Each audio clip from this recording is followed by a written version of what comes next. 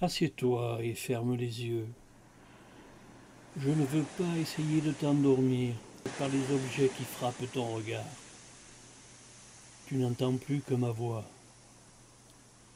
Dis-toi bien maintenant que toutes les paroles que je vais prononcer vont se fixer dans ton cerveau, si imprimées, si gravées, si incrustées, qu'il faut qu'elles y restent toujours fixées.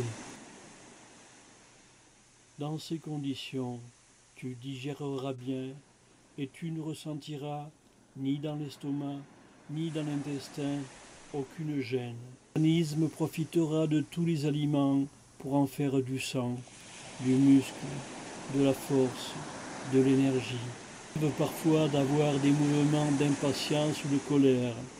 Ces mouvements, tu ne les auras plus. Tu seras au... J'ajoute que tous les organes fonctionnent bien. Le cœur bat normalement et la circulation du sang s'effectue comme elle doit s'effectuer.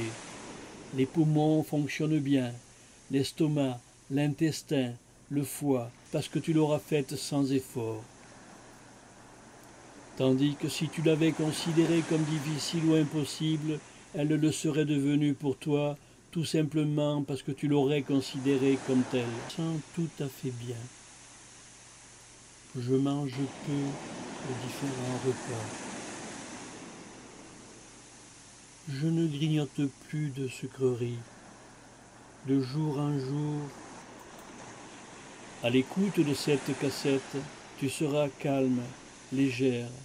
Chacune de mes paroles s'incruste en ton subconscient. Et bien gai et bien portante sous tout rapport. 1, 2, 3. Tu ouvres les yeux. Maintenant, tes bras et tes jambes